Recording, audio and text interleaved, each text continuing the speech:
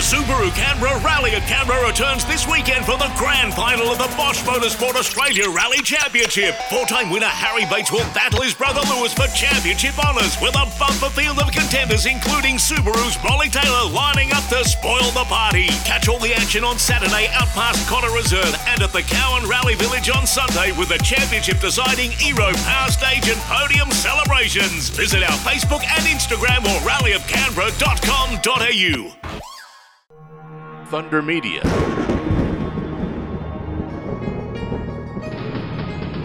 On this episode of Inside Motorsport, we hear from the new Australian TCR champion, Josh Buchan. I hope you'll stay with us.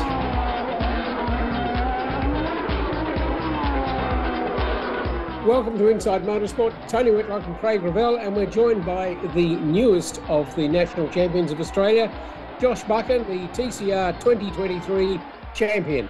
Congratulations, Josh. Yeah, thank you, Tony. Thanks, mate. I think that's the first time I've been formally introduced to anything as that. So, yeah, sounds very good.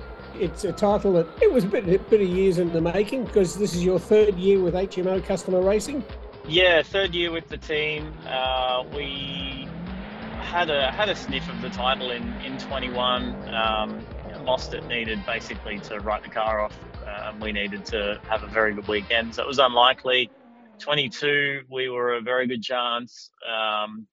Evidently, probably just looking back, gave that one away a little bit through the year with some things that happened, but then this year to seal the title is very, very satisfying. One of the great things about it was it's your consistency across the year that across all tracks. I mean, you had a couple of rounds that you weren't in the top five, but you were gaining points throughout the year and beat your teammate Bailey Sweeney by I think it was 20-something points, was it? Yeah, mate, I'm not sure the final margin. One would do for me, to be honest. I kind of, again, lessons learned from last year and how important just collecting the points, being consistent, not getting the red mist in scenarios and going for moves for the sake of going for moves. I took that mold and applied it this year, particularly when, in all honesty, we were testing the car, realizing that we didn't have as strong a package as what we'd probably hoped for, in all honesty.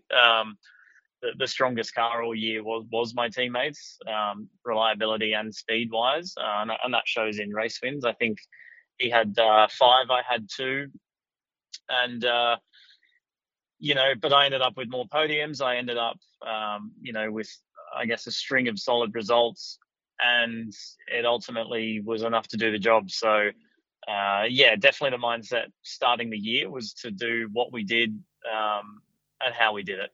One of the things about the weekend just gone in Bathurst, it was an international race, obviously, with those TCR cars coming from all over the place.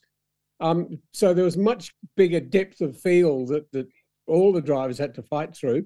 But you kept yourself, you qualified, I think, in the 3 races, always in the top 3. Yeah, I mean, I was probably, you zoom out and look at the 2 rounds. Obviously, Will Brown had an amazing Sydney.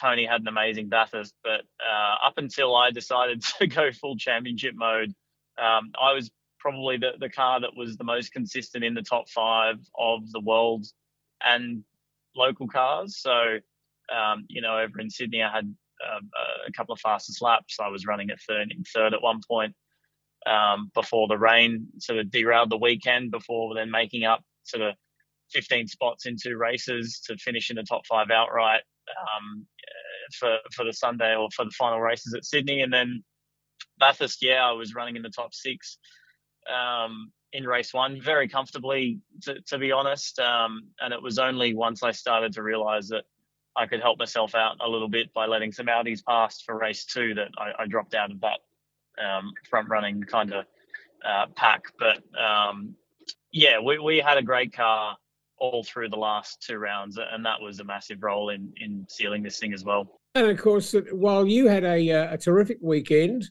unfortunately your teammate Bailey went from leading coming into the round by 29 points to finishing second.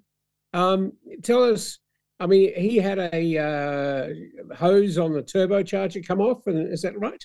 Yeah, in race 2, they had an issue like that. I was notified straight away that that's what was going on. Obviously, where that was my main race, and I pretty much knew from that moment that he was going to have a massive dent in the points, and I was going to have a massive boost. And so, yeah, I changed my approach a little bit from then on to just try and apply the pressure as much as I could. And yeah, ultimately it worked out. One of the things that was obvious at the weekend was that some of those international TCR cars, the Lynx in particular, but the Audis as well, both at Sydney and also at Bathurst, were very fast. Did you think that there was something untoward going on, or was it just that, the drivers learnt the track quickly at Bathurst? Oh, look, I didn't get behind a single car over the 2 weeks that I was better than down the straight, but whether that's something going on or that's just how it was, I'm not sure. But in terms of any time the steering wheel was being turned, I didn't really feel like I had a disadvantage to many cars. I think in race 3 at Sydney against the Audis, they definitely had a stronger car in all aspects. But yeah, when it came to Bathurst, I think large budgets and the factory teams kind of can flex their muscles a bit, and yeah, it showed a little bit. Let's turn the clock back and to your start in motor racing as such. You were a late beginner, shall we say, in go-karts. Yeah, I only got my first go-kart. I can remember the date. It was October of 2010, and then I started racing in January of 2011. Had no prior experience, nothing like that, and that's where it all began. It kind of kicked off from there.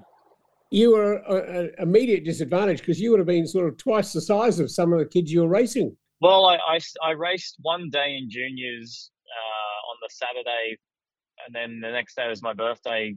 You turned 16, and I was eligible to race seniors. So I raced juniors on a Saturday and seniors on a Sunday. I didn't think much of it, but apparently at the time that was a bit of a funny story and a big deal. So yeah, I spent one day racing sort of 12 and 13-year-olds, and then the next day I remember lining up on the grid against a 40-year-old. It was again nothing weird to me, but yeah, there were certainly some people who'd been around who thought it was unique. But yeah, I didn't ever.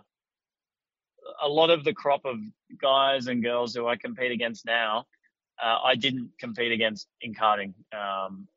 By that stage, they'd either raced in a higher category because I was obviously starting at the bottom, or they were already in cars. So, a lot of the people I competed against towards the end of karting were actually the guys who were racing the Winterbottoms, the Courtneys, the Ryan Briscoes of the world. And that's who I did my apprenticeship under, the real hard heads of, 90s and early 2000s racing. And, that's very much what I molded my style off and who I tried to replicate, which, is a little bit different to everyone else who's, I guess, kind of relevant at the moment, if you like. Okay, so you, from the go-karts, you then took a conventional path by going into Formula 4, then Formula 3. Was there something in between there? So I started as, it sounds very European, but I started as a test driver in Formula 4 in, what year was it? It would have been end of 2016. So it was for Paul Liston, and he basically was worded up about me through one of his old drivers. And he had a current driver who was leaving. Paul would design his own cars. And then he would, heavily subsidize someone to race because he was just into it. He wasn't there paying for rent or anything. He was there just to go motor racing, real old school vibe and mentality. And he gave me a break. So he literally had me as a test driver for 9 months, which was unreal. I was stoked. I would get new tires. I would get development parts for a car that he designed. So those early years with Paul, particularly that first and second year, really gave me a massive leg up without knowing it. I would just turn up, drive fast, and tell him what I thought of the car, whether it was good or whether it was no good.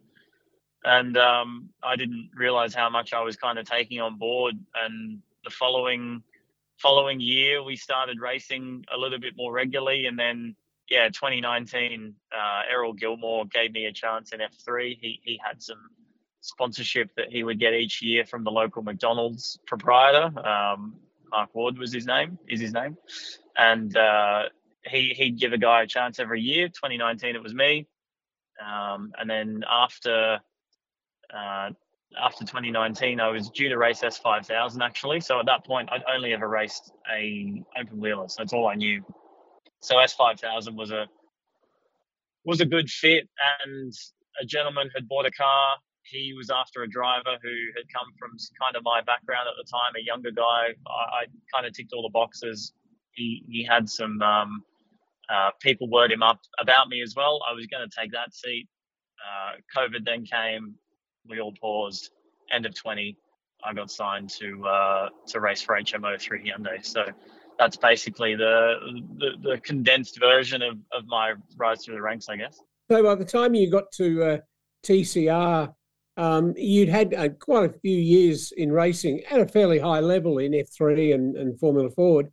Yeah, I had, and I was definitely up against bigger names in TCR. I mean, our first year in 21 was stacked. We had Mostert, obviously the key name. We had Lee Holdsworth,